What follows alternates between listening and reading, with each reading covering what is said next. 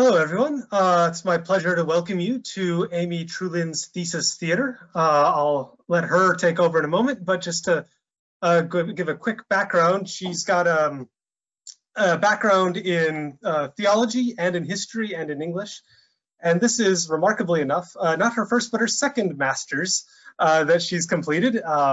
It's been my pleasure to see her in a number of philology classes, and then working here on this, on her thesis on the Lord's Prayer in Old Germanic. Virtually every version of the Lord's Prayer there is in an Old Germanic language is treated by her. But I'll let her now take it away and tell you all about it. Okay, well, I'm going to share my screen here because I've got some slides and some things to show. So let me make sure that this works. And there it is. I hope everybody can see that okay. I think that's going. So what I want to just start out, I'll start out a little bit by introducing myself. I'm Amy Trulin. I live in Faribault, Minnesota. And yes, the country of snow and cold. And is my screen here still working, Nelson? I'm sorry.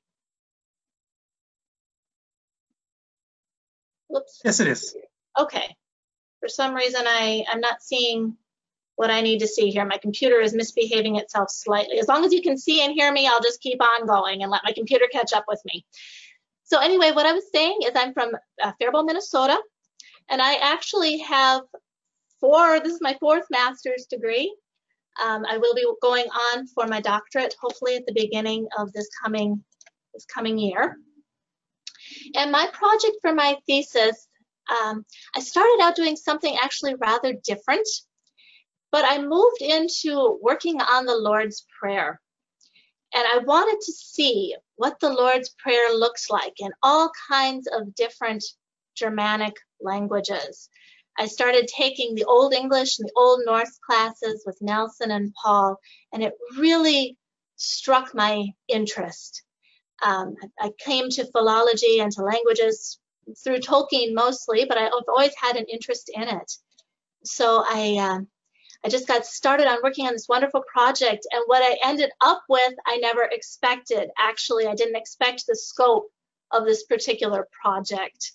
As I look back on it now, as I've created the website that is a result of this project that I'll give you at the end of this, it ended up to actually be over 230 pages. I looked at 21 texts in 5 different languages. I looked at Gothic, Old Saxon, Old High German, Old English, Old Norse. And I studied texts from the latter half of the 4th century, the Gothic text, all the way up to manuscripts, the Old Norse homilies, which were right around the turn of the 12th century. They're probably copies of earlier texts. We don't really know for sure. And what I did with these was actually to create a critical edition and commentary. So for each of these texts that I worked with, I gave an intro that has details about the primary features, their historical context, their composition, their manuscripts. I provided a semi-normalized text. Semi-normalized means that I worked with the manuscripts in most cases, and I made them a bit more accessible to readers, but I kept the flavor of the manuscript. When you do manuscript work, you kind of want people to realize what that manuscript is going to look like and what it actually entails, some of the features of it. So I really wanted to keep some of those. So I chose a semi-normalized text instead of a normalized, which turns everything kind of into a modern look. I didn't like that as well. I wanted to really have part of the flavor of that manuscript. I also gave a modern English translation, which isn't going to necessarily sound modern to a lot of people. I tried to keep it close, again, capturing the flavor of those texts. That was what was most important to me. And I did a commentary on each of the texts, sometimes line by line, so they get kind of detailed and kind of long. Like I said, at the end of this, I'll give you the website, so you'll be able to go there and check out the work for yourself as much detail as you want. So I wanted to share with you some of the texts today and also share some of the manuscripts, which we're very lucky. Most of them are digitized now and available online. So we are able to share some of those. I think I see a couple of questions coming up before I get into that. Is there something there, Nelson, that I can answer? Just confirming that people can see your screen so far. Okay, great. Yeah, thank you very much. Appreciate that. Okay, so let's go ahead and look at the first of these texts. Whoops. Okay. Did that come up for you? It should be a Gothic Lord's Prayer. Yes, there it is. Okay. My computer is lagging a little bit, so you know that. All right, so this is the Gothic Lord's Prayer. And this was copied as part of a Gothic translation of the Bible by a bishop named Ulfila, or sometimes he's called Wulfila. And it's found in a manuscript called the Codex Argentus. And this is really quite a manuscript. It's from probably about the 6th century or so. And it is written in silver and gold ink on purple dyed parchment. It is really quite an amazing text. In fact, I'm going to give you a glimpse of it here before we even get into the actual the text itself. If you can see that here, this is the Gothic manuscript. Now, if you notice this, the letters do not look the same, right? These are not normal standard letters that we're looking at. And that's right, they are not. This particular text, this manuscript, is written in an alphabet actually designed by Ulfila himself to capture the sounds of the Gothic language. He was not satisfied with the alphabets available to him, so he just simply created his own. But of course, for ease, I had to transliterate this so that people could actually read it. So this is a transliterated version that I've got up on the screen here of this Gothic Lord's Prayer. And Ulfila probably translated this sometime in the mid-300s, getting toward the late. His death date is set about 380 to 381. We don't know for sure. But I'll just read out I'm not going to read all of the Gothic or some of these languages because I know for sure I'll trip over them. I might call on Nelson to do it once in a while. But I'm going to read out the translation for you here so you can see. And then I'll just do a couple of commentaries or comments on it. But in translation, this reads, Our Father, you in heavens, may your name be hallowed. May your reign come. May your will be, as in heaven, also upon earth. Give to us our continual bread for this day, and forgive for us that which we may be owing, even as also we forgive our debtors. And may you not bring us into temptation, but free us from evil. For yours is the kingdom and power and glory into ages. Amen. That sounds really different, doesn't it, from the Lord's Prayer that we're used to hearing? And a lot of these do sound quite different from our normal translation of the Lord's Prayer. I just wanted to point out a couple of things about this. That first word there, Ata, Father. Now, Gothic has a word, Father, but Ulfila, for some reason, chose to use the word Ata instead, even though he was translating from the Greek, which has pater there. So as I looked at that, I thought, why? Why did Ulfila choose that? So I did a little bit more translation, or a little bit more looking around. And in Proto-Indo-European, the etymon for this says that Ata descends from a nursery word, something meaning daddy or mommy, and it carries overtones of family intimacy. So I'm thinking, maybe Ulfila wants to focus on the intimacy that we have with God as our Father. As the word descended into other languages, Ata was used as a greeting for elders in the Greek, in the Latin. And here Ulfila chooses it, perhaps again to stress that intimacy that he has with God, and also as a greeting of respect toward God. So that gives you a little bit of an idea of the commentary that I did on these. I also did quite a bit of linguistic commentary as much as I could. Thank you, Nelson, for all your help on that. Okay, so are there other questions or comments before we move on? So I've got quite a few texts to share. Looks good so far. Okay. Don't think anything's coming in. Okay. Oh, wait, no. Rob is actually asking if there's any relationship of Gothic Ata and Aramaic Abba at Romans 8:15. I think that there is. Nelson, you're probably a little bit better situated to answer that than I am. It seems that there would be to me. I think I would say there's probably not a direct connection, but that they're both, I think, usually understood as kind of these nursery forms. So they're different, they're independent nursery forms, Ata in Indo-European, Abba in the Semitic language family, but they're kind of parallel processes in each case that produce these words, and then get used in maybe kind of similar ways. Okay. Not being a specialist in Aramaic at all, that's at least what I would guess. Oh, we have more questions coming in. Kate is asking if you've heard Tom Shippey talk about Attila the Hun. Yes, I have. Yes, of course, Tom Shippey, definitely. I think most of us have. And Joe is asking if scholars know, the font is so small, if scholars know these are the Lord's Prayer texts, Lord's Prayer from the surrounding texts, or did they find out after they translated them? Well, I think, you know, that this particular text was found in the Gothic Bible. So we can look at the context of the Gothic, of the scriptures, of what we have, what we don't have, and we can determine that this is the Lord's Prayer from its location, but also from its language. You know, as scholars know these languages, we can determine what these are.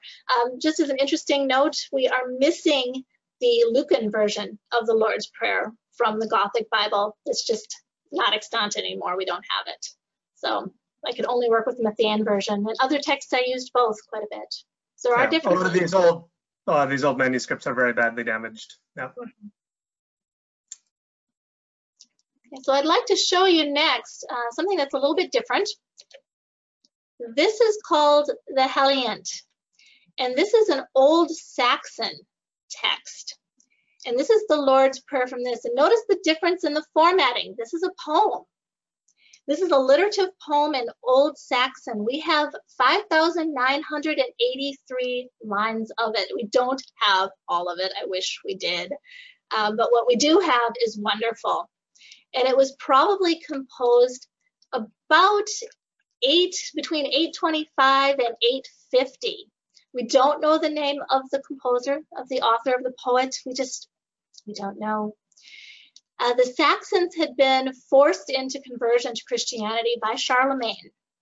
And the poet took it on himself to truly convert these people, or at least to work toward it, because their Christianity after a forced conversion was chancy at best. And the Heliant poet wanted to bring the gospel message to the Saxons in a way that they could understand more easily, in a way that they could accept and even embrace. So he chose a traditional Germanic poetry as his medium. And he painted a picture of Christianity that was familiar to people, to the Saxon people, and could enter into their minds and their hearts more easily. And as we look at this, you're going to see some of the ways that he did this. So what we have here, let me just read out the translation to you, because this is rather beautiful. It says, "Father is of us, of children of people, who is in the high heaven realm. May your name be hallowed by each of words. May your mighty realm come. May your will happen over all this world, the same on earth as it is up there in that high heaven kingdom. Give us each of days, the good Lord, your holy help. Give us each of days counsel, the good Lord, your holy help, and free us, guardian of heaven, of many sin guilts, all as we do for other men. Let not evil beings lead us astray, thus forth according to their will, as we are worthy, but help us against all evil deeds. Again, that sounds really different, doesn't it? It's not the Lord's Prayer that we're used to hearing. And I wanted to point out a couple of things in here that show us this was geared toward these Saxon people that have just recently been converted, mostly by force, and that the poet is trying to attune, I could say, to Christianity, to bring them mind and heart into the gospel. So he's adapting the Christian message to where they are. He comes to meet them where they are. And take a look at line 8. I don't know if you can see it real well on your screens or not, but it's the line that starts out with the word gef. Gef usdago, and then it goes on from there. But I want you to focus on the word rod, which is on that line. Now, normally we say in the Lord's Prayer, give us this day our daily bread. It's so quick, it's so easy, it just rolls right off our tongues. But this doesn't say that. When I was reading it, I actually accidentally made a mistake right there. But it actually says, give us each of days your counsel, your rod. Rod doesn't mean bread, not in the least. It can mean help, it can mean support, but it also means counsel or eloquence or even wisdom. One of the scholars who's worked on this poem points out that the poet might have realized that the Saxons would have thought it kind of lazy to ask heaven for bread. And therefore, the poet expanded his petition. He made it a petition that would be something that a follower would ask of his leader. Remember, this is a Germanic people now. They have war bands, they have war leaders, Drikten, the war band leaders, and those leaders were expected to provide, yes, material necessities, but also wisdom, support, help, and counsel to their rulers. So the poet chose, or to their followers rather. So the poet chose this word rod to express a much greater petition than just merely physical bread. And it's a wonderful way of looking at the Lord's Prayer in a whole other way, and how we depend on God for all of our needs, not just our physical needs. Questions or comments at this point? Coley is asking if any translation implied a person when referring to evil. That is an implication of the evil one. And was this the case in any other versions? Some do, and in this one, as I was reading, we actually have "let not evil beings lead us astray," rather than "lead us not into temptation or deliver us from evil."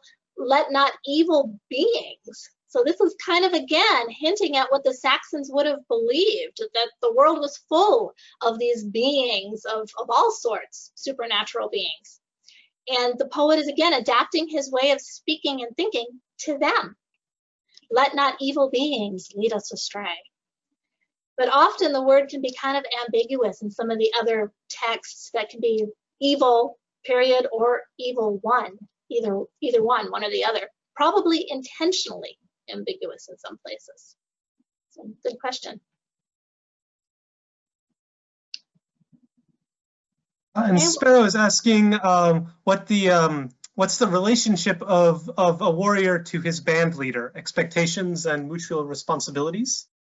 Yes, okay, so the warband leader was expected to provide for his followers, provide for their material needs, also provide wisdom, provide counsel. There's the whole gift giving thing that we read about in Beowulf an awful lot.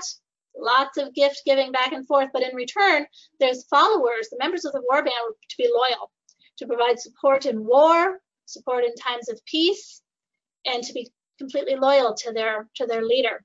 So if you notice, the poet of the Heliant here is transposing that and talking about how the relationship between Christ or God and his followers can be like the leader of a warband and his followers.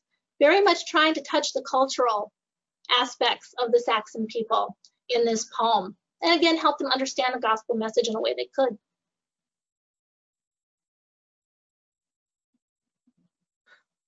I think that's all for now. All right, well, let's go ahead and move on to the next slide. This is the first of the Old High German slides, and this one is very early. I'm also going to show you the manuscript on this one. This is the St. Galler Paternoster. I'm going to put up the manuscript here so that you can see it. Yes, it looks a lot like Swiss cheese. Writing materials were not cheap or easy to come by in those days, so apparently they used damaged things even like this, because notice that the scribe wrote right around it. There was right around the holes, right around the gaps. He just wrote right around it. Okay, so I'm going to put us back on the text again so that you can see what this looks like. This version of the Lord's Prayer, the oldest of the Old High Germans. It's probably the oldest text we have of the Lord's Prayer in Old High German. It was written perhaps around 790 or so. And that's kind of I don't know for other people, but I think it has, your screen may be still stuck on the manuscript image. Oh, okay. Let me see if I can get it back here. There we go. There we go. Okay. My computer is just a little bit fussy today for some reason. Okay, so in 789, Charlemagne issued his Admonatio Generalis. And this decreed that all of his subjects should be able to say the Lord's Prayer and the Creed, at least in their own language.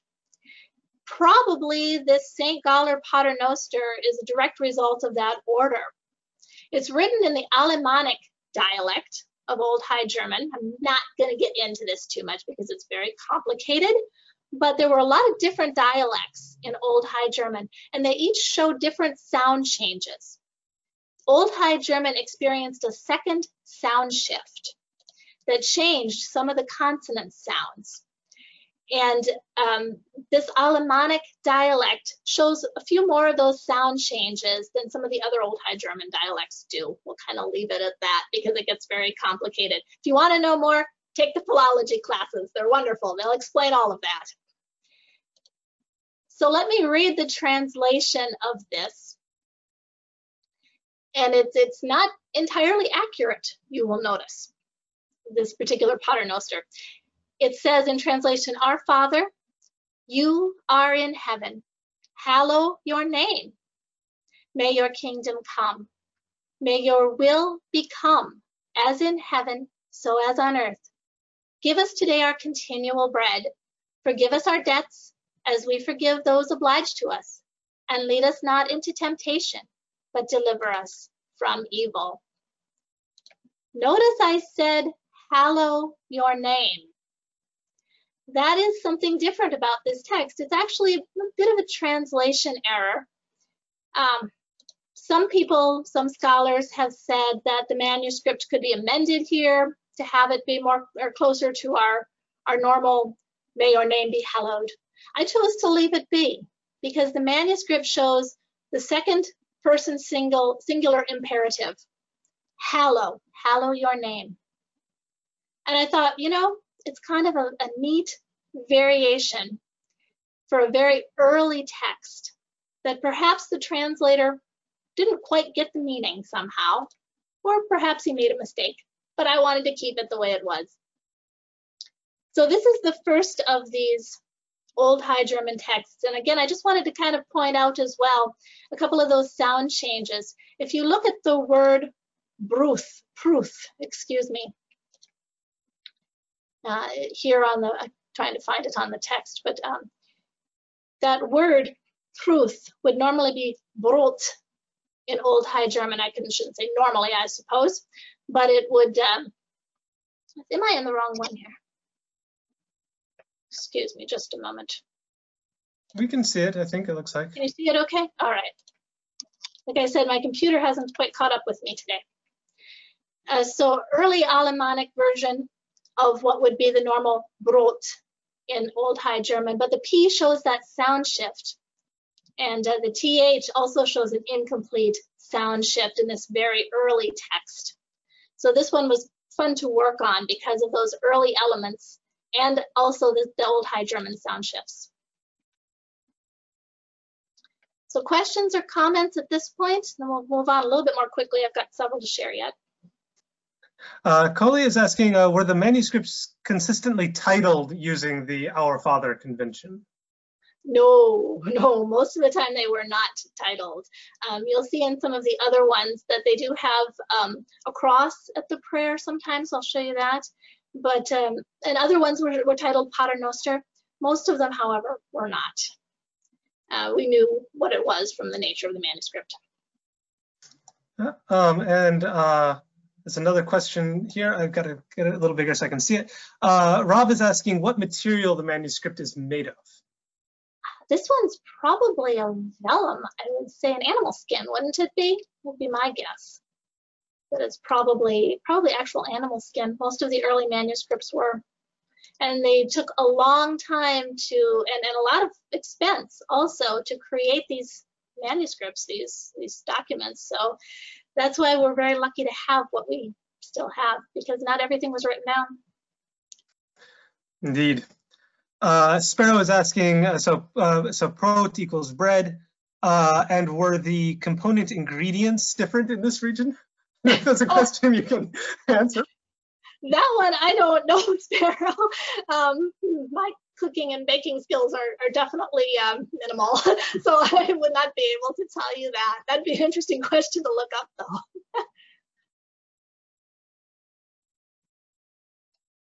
Yeah, so I'm going to move on to the next text if there's no more questions. Okay, so let's see if we can move on to the Weissenberg Catechism. Now this looks a little bit different, as you will notice, and what this text is actually a translation of the Lord's Prayer. Begins with that first paragraph. There's the translation. Early 9th century, so again, very early, probably another result of Charlemagne's decree. This one is in the Franconian dialect of Old High German, fewer sound shifts than Alemannic. And it begins with a translation, but then it goes on to interpret each of the petitions in the prayer and gives a little bit of explanation of each petition to try to help people understand this prayer better. So I'll read out the translation and then read a couple of the interpretations that I put on the screen here. Our Father, you are in heaven. May your name be sanctified. May your kingdom come. May your will come to pass, just as in heaven and on earth. Give us today our continual bread, and forgive us our debts, just as we forgive our debtors. And lead us not into temptation, but free us from evil. Sounds a little closer in the translation to our normal, what we would think of as the Our Father. Let me read a couple of the interpretations as well. On the second paragraph there, Our Father, you are in heaven, so restates the petition. May your name be sanctified. And then it says God's name is always sanctified. But when we say this, then we pray that his name may be sanctified in us men through good works. Some beautiful theology there. What does it mean to say, hallowed be or may your name be sanctified? Well, according to this particular writer, may your name be sanctified, may it be holy in us by what we do. And then it says, may your kingdom come. The kingdom of God is always and everywhere. This we pray, however, when we say this, that God's kingdom may be in us and the devil's tyranny may be removed from us. So these petitions and explanations, they're brief, but they've really got some theological depth to them, and they're quite beautiful. Notice here that Franconian dialect, like I said, doesn't have the same sound changes as Alemannic. So if you look on the second line there of the slide, you'll see the word brot, which looks quite different than the pruth of the last text. So I just wanted to give you an idea of these kind of catechisms that came up as well as part of the Lord's Prayer set. Okay, I'm going to go on to the next one here, and then I'll take some questions after that, because this next one that I've chosen is from Ottfried. This is one of the authors we know that's fairly rare in ancient Germanic texts. So this is the Lord's Prayer from Ottfried's Evangelion book. And what this is another poem. It's a poetic compilation of the Gospels, written mostly in the South Rhine Franconian dialect. We have over 7,000 lines of this thing. Ottfried was a librarian and a master of the school at Weissenberg, and he devoted himself to the task of putting the gospel into Old High German, into South Rhine Franconian, in poetic form. He wanted to promote the gospel in his own language, in the vernacular. So again, his people understood it better, that he could teach them the Christian faith in their own language. Because he thought, and I quote, that the Frankish language was a vehicle for the praise of God. It could be made into that. Okay, I want you to notice something here too. I didn't talk much about alliteration in the last, when we saw the Helliant. I mentioned that it was a alliterative poem. Alliteration is when we match the sounds, the first sounds in a word. This poem does not alliterate. It does not follow that old Germanic style of poetry. This poem, Ottfried wanted to do something new. He chose end rhyme instead. And that was really different for his age and his time. So instead of the old alliterative poetry, he chose to end rhyme his poem. Let me read the translation again for you. This is what we have from Ottfried. Our good Father, you are a merciful Lord, in heavens always high. May your name be holy. May your kingdom come to us, that high heaven kingdom. There may we always go and continually strive. May your will be here below, just as it is up in heaven. On earth, help us here, as you do for angels, now there. The daily maintenance give today to us with abundance, and fully also. There is more, your teaching of yourself. Guilt remit for us all, as we also will do, sin that we think and continually work. May your protection not leave us in the enemy's temptation, that we may not sin, may not fall thereby. Free us always, therefore, that we may be your thanes, and with your mercies that misery always avoid. Amen. Now that sounds very different, doesn't it? Ottfried did not merely translate the Gospels. He did not merely just rewrite the Gospel book. He entered a lot of interpretation and explanation into his poem as well. And that's what he does here. Notice that he speaks of things like guilt remit for us all, as we also will do. Forgive us our trespasses as we forgive those who trespass against us. But he goes ahead and defines what that guilt is, the sin that we think and continually work. So he's interpreting as well as translating. And I also notice that I said the word thanes there. Those were the followers of the war band, the Drichten, the leader. So he's also hinting a little bit here at that Germanic idea of war band and followers, leader and followers, that he puts into his poem as well. Again, trying to reach out to their culture and to bring them into the gospel in a way they will understand. I wanted to show you the manuscript as well for Evangelion book, one of the manuscripts. We have a couple here that are fully, or that are still extant. As soon as my computer cooperates, can you see the manuscript now? There it is. Okay, this is the start of the Our Father, the Lord's Prayer in Ottfried. And you can see here, Vater unser guato, our good Father. And it's really quite a lovely text.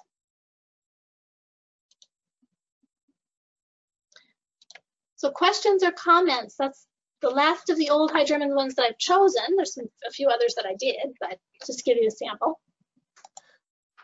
Yeah, there's a couple questions. So Kate is asking, were these writers working from the Latin Vulgate? And do you think any of them would have had knowledge of the original Greek?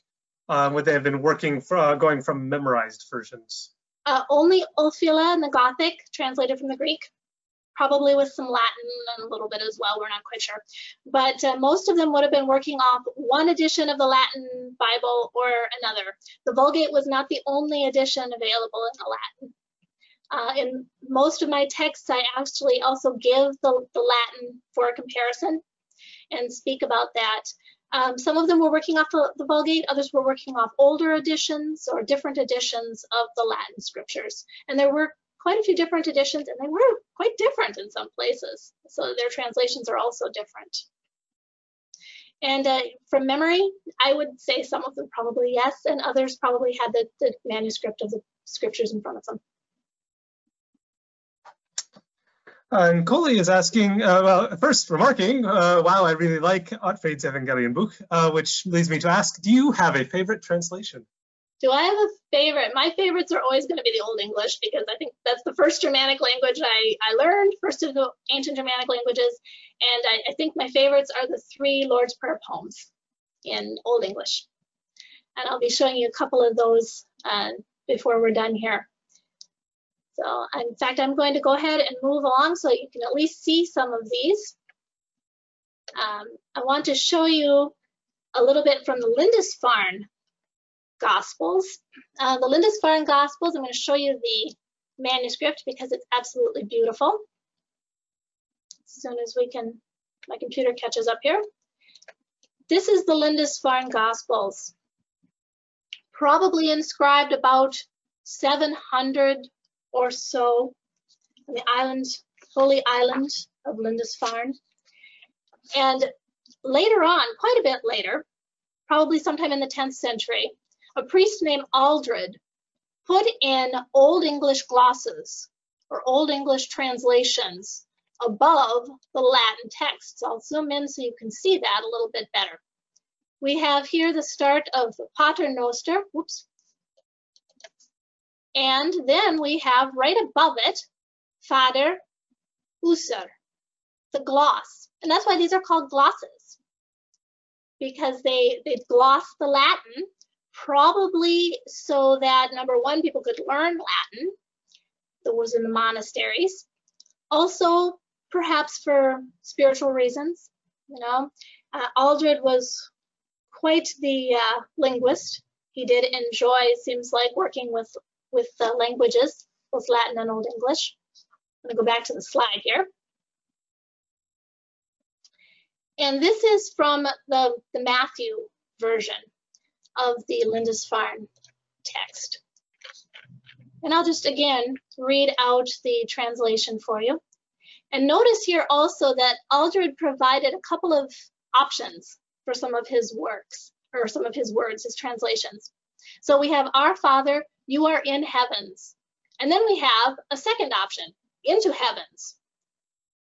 He just apparently felt that he needed to add that. May your name be hallowed, your kingdom comes. That's interesting. It's not may your kingdom come, it's your kingdom comes. May your will be as it is in heaven and on earth. Give to us our overabundant bread today, and forgive for us our sins as we forgive our debtors. And lead us not into temptation, but free us from evil. That idea of overabundant, the word there is overreichlich, and it's the translation of the Latin supersubstantiale. And it's an example of a loan translation.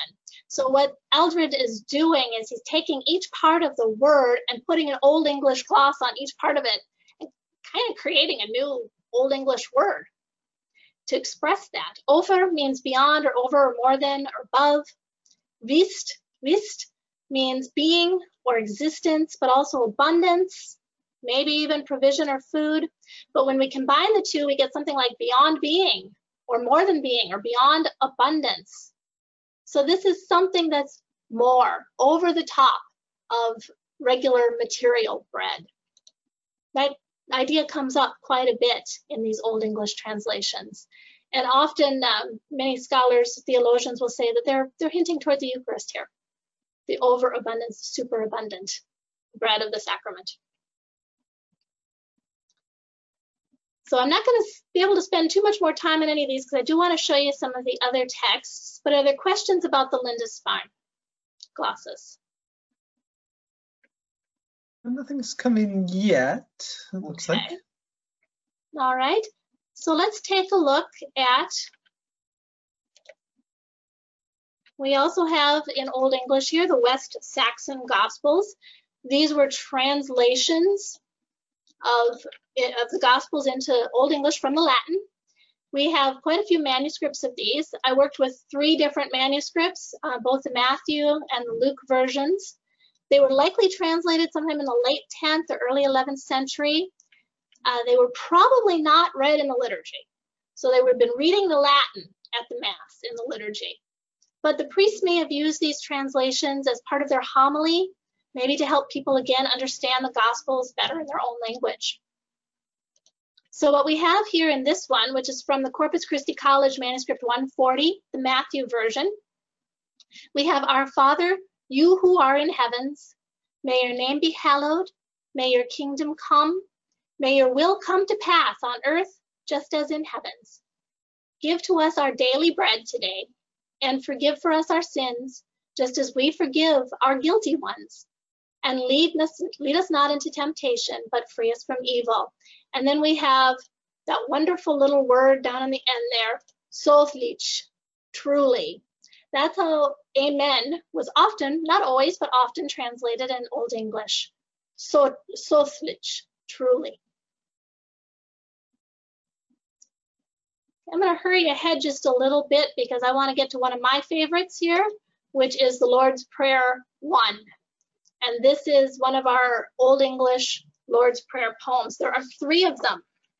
This one is the shortest. It's an 11-line poem, and it has a lot of the hallmarks of Old English poetry. It alliterates.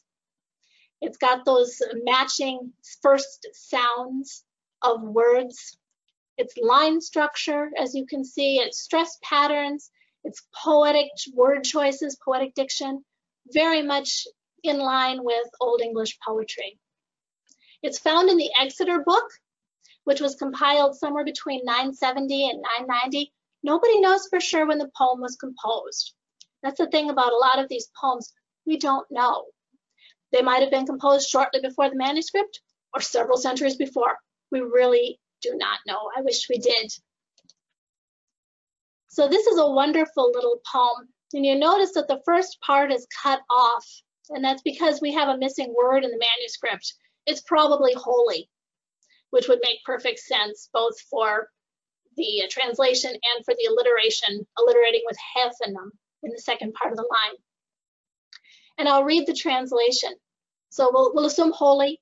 Holy Father, you who in heavens dwell, honored with joy of glory, may for your works be hallowed, name to children of men. You are Savior of men. May your kingdom come widely, and your counsel firm will, exalted under summit of heavens, also as on extensive earth. Give us today glory firm abundance, our bread, helper of men, the everlasting truth-fast measurer. Do not let temptations overwhelm us too exceedingly, but give us freedom, ruler of peoples, from each of evils, always to wide life. Now you can probably see a little bit about why this is one of my favorite texts, because it's just delightfully poetic. And I love this idea of dom fasne blad, dom fasne blad, glory firm abundance. So along with bread, material bread, we're asking for glory firm abundance from God. That gives you entirely new perspective on the Lord's Prayer. Questions or comments at this point? I'm sorry to have to rush a little bit. I always have more information than I need. That's just me. So I do want to show you a couple other things, but are there other questions? I don't see anything come in yet. Oh, wait, no, here we Colley's asking if at the time, if we have time at the end, might Amy or Nelson read this one aloud in Old English? I can try, or I can pass it off to Nelson, but I can try to read this one in Old English at the end. Yeah, when we get through the rest of the text, and then we'll do that, because that's always kind of fun. Okay, let me just show you briefly then one of the other Lord's Prayer poems. This is a very small selection from Lord's Prayer 3. And what I want you to notice, you know what? I put in the wrong thing on this slide, didn't I? I put in the modern translation instead of the Old English. Whoops. Okay, well, I can still point out what I want to point out, and that's that the Lord's Prayer 3 actually has the Latin text of the Lord's Prayer, each petition, in between the Old English. If I had the Old English on here, you'd be able to see that, but you can still see the Latin. I left that in place. Okay, but I will show you this particular poem in the manuscript that it comes from, because it's a very beautiful manuscript.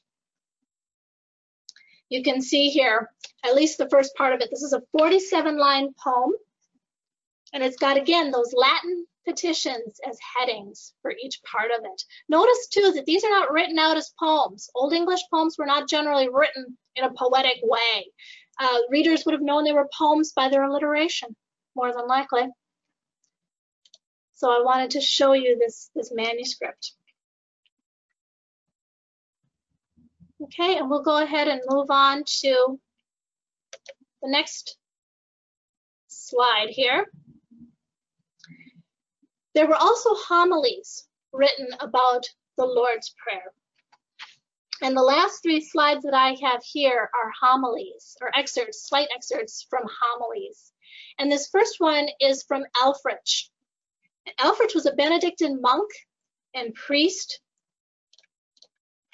He was trained at Winchester and became an abbot, and he died about 1010. And he was a highly learned fellow.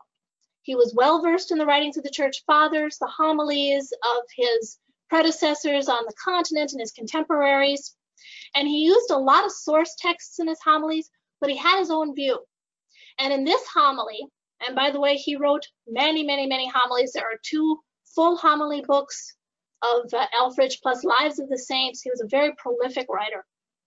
This particular homily about the Lord's Prayer starts out with a translation and then goes into, again, an explanation of each of the petitions, much deeper than those catechisms in Old High German that we looked at earlier.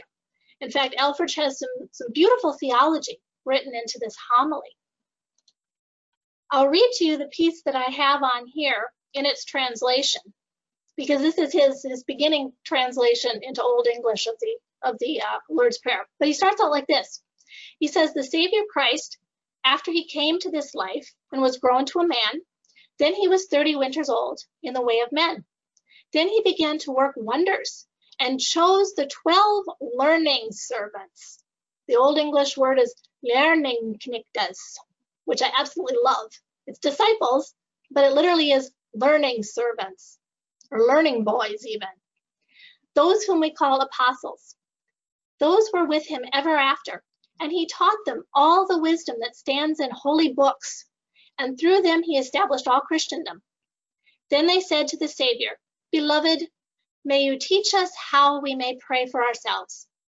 Then the Savior answered and said thus, 'Pray for yourselves with these words to my Father and your Father, to God Almighty. Pater noster qui es in celis.' That is in English, 'You, our Father, who are in heavens. May your name be hallowed. May your kingdom come. May your will be on earth, just as in heavens. Give us today our daily bread, and forgive for us our sins, just as we forgive those who sin against us. And you lead us not into temptation, but free us from evil. May it be so." Notice that he doesn't use that "sothlich." He uses "may it be so" as his translation for amen. Si hit soit. May it be so. Okay, and again, Ælfric goes into a very long homily. The homily is available in my translated, and the text of it is available in my thesis and on my website. So you can read it a little bit more there. Kind of an interesting thing that happened with Ælfric's homily is our next text that I'm going to put up the slide for here. And that is a homily found in the Old Norwegian Homily Book.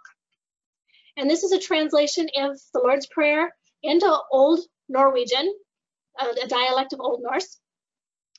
And it's actually a translation of Alfred's homily into Old Norse, mostly. There are some differences. There are also some places where there's some things added, some things removed, some places just changed. The translator apparently didn't think some of Alfred's stuff matched his Old Norwegian audience, so he made a little bit of change here and there.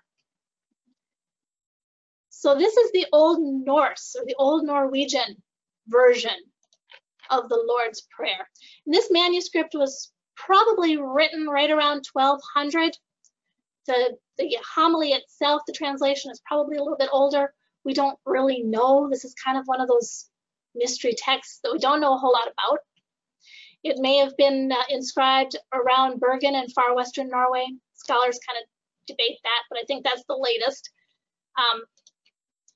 So you can see that the language looks a little bit different.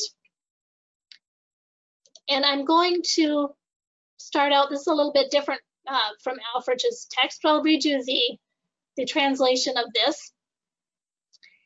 And what I've got on the screen there. It says, we sing. Notice the sing.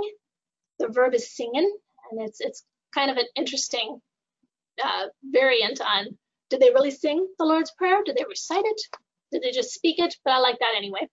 We sing, Pater Noster qui es in caelis.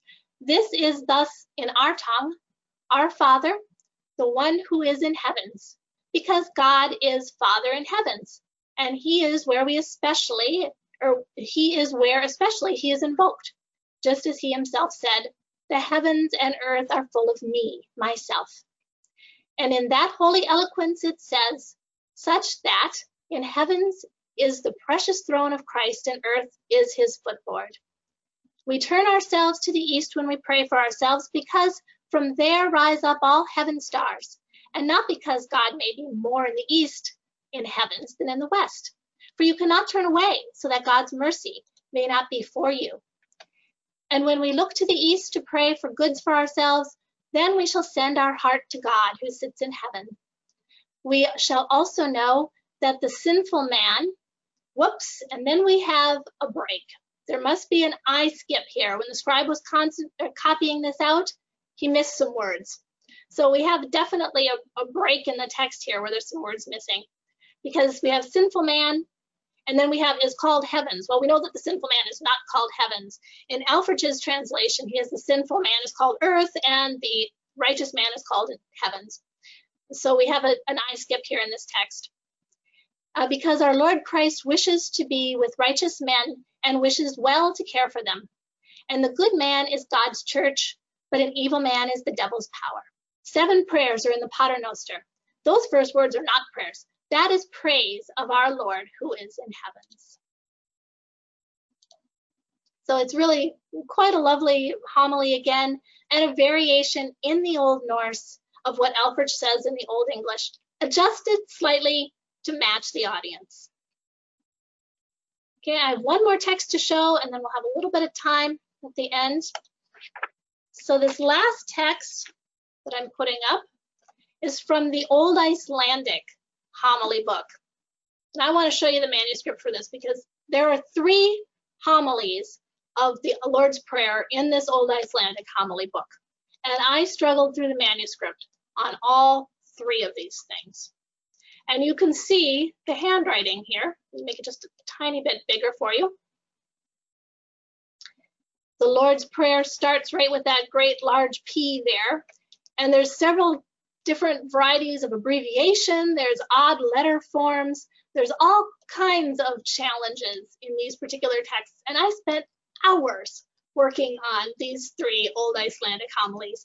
But in the end, it was very, very rewarding, because I got them, even though I wanted to scream at them several times in the meantime, as I'm sure most scholars of Old Norse have felt at one point or the other. I remember Paul Peterson speaking of the skaldic poetry. Beat your head against the wall. Okay, so let's go back to the slide here. This is from the second of the homilies the Lord's Prayer homilies in the old Icelandic homily book. And again, we don't know much about this book itself. It was probably a copy of an older text. Perhaps, again, we don't really know, maybe around 1200 or so that it was inscribed. It's actually kind of an interesting manuscript. It's got a sealskin cover to it. We know it can't be any older than 999 or the year 1000 because that's when Iceland converted to Christianity. So I'll go ahead and read the first bit of this, the bit that I've got on the text or on the screen there, and then we can have a few minutes for questions.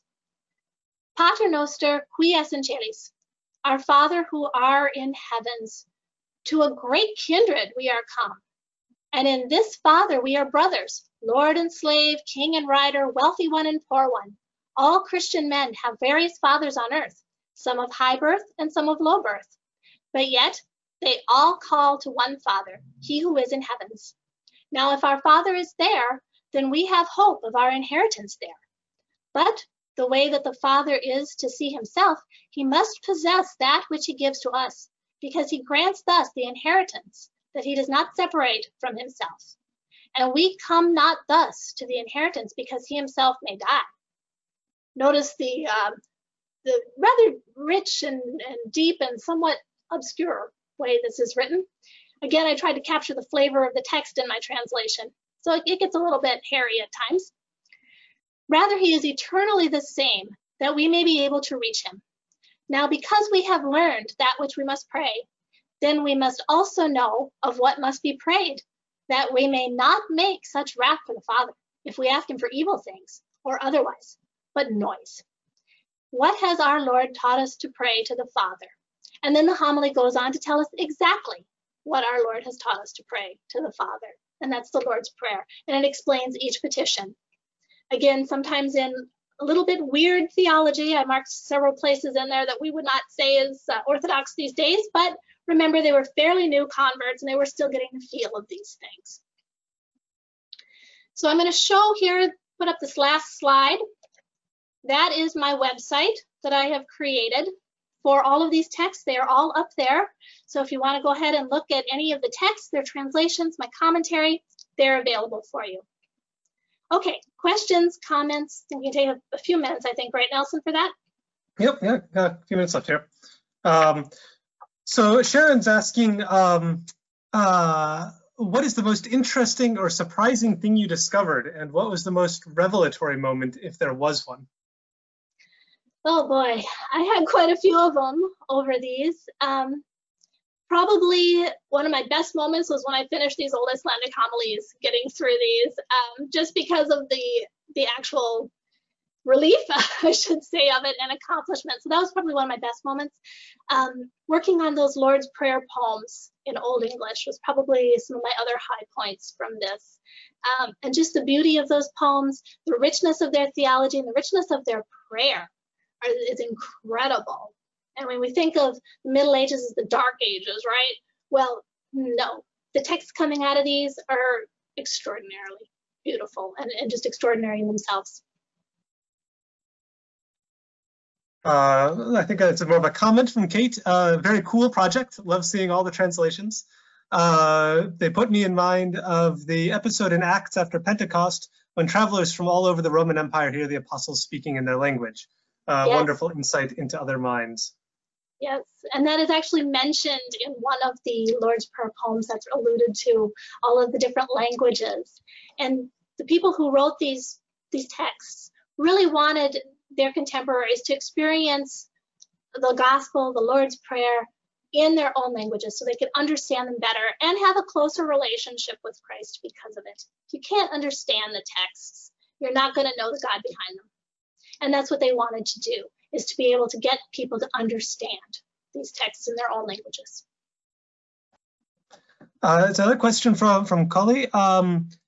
Could you discern any theological differences implicit between the Northern, Eastern, and Western Germanic versions of the prayer?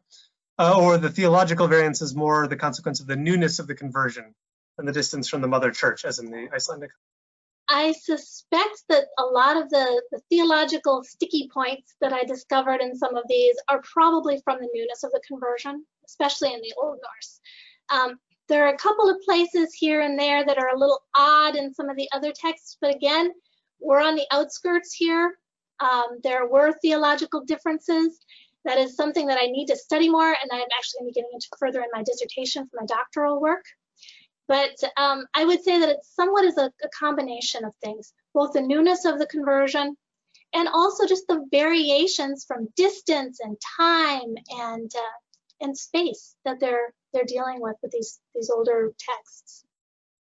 Remember, they didn't have the communications that we have. Couldn't just get the latest documents from Rome here. Pete is asking if you found any hint of influence of these ancient translations impacting the modern practice of prayer forms in the contemporary languages.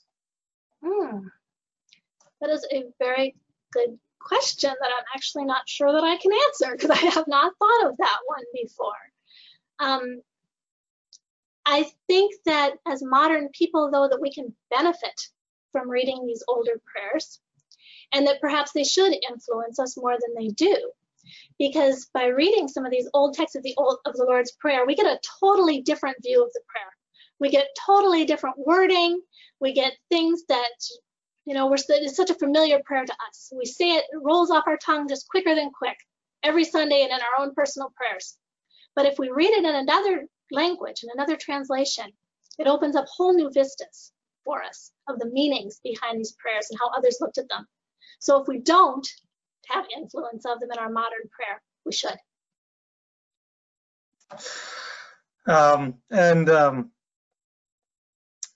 Sparrow, speaking for me very much as well, and I'm sure many others, says, magnificent. We want to hear Amy read aloud. Okay, yes, Sparrow always made me read aloud in her classes.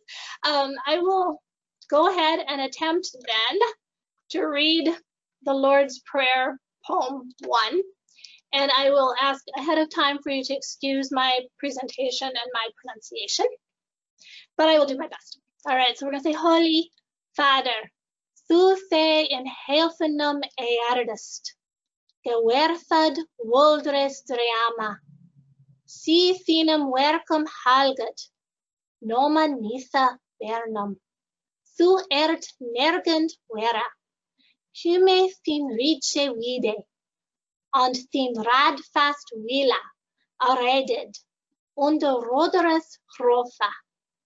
Iach son on rumre folden, sile us tudea, dom fastne blad, klaf userna, helpend vera, thone singlan, soth fast meotod, ne lat ustage kostenga, gnisen to switha, ak thu us freodon jef, volka walden, from jifla gahwam, a to wieden feore.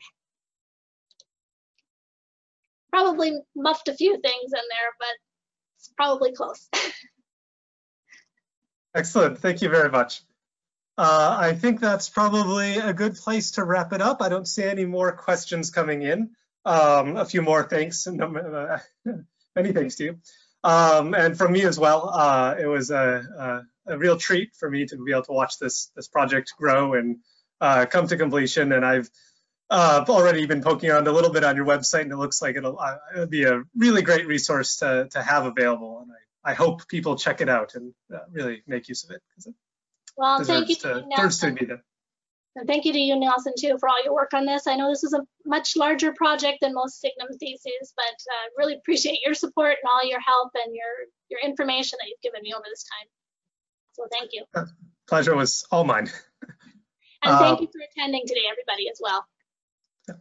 We had, to one last question in the audience, we had 14 people in the audience. So thank you all very much for coming and attending this thesis theater.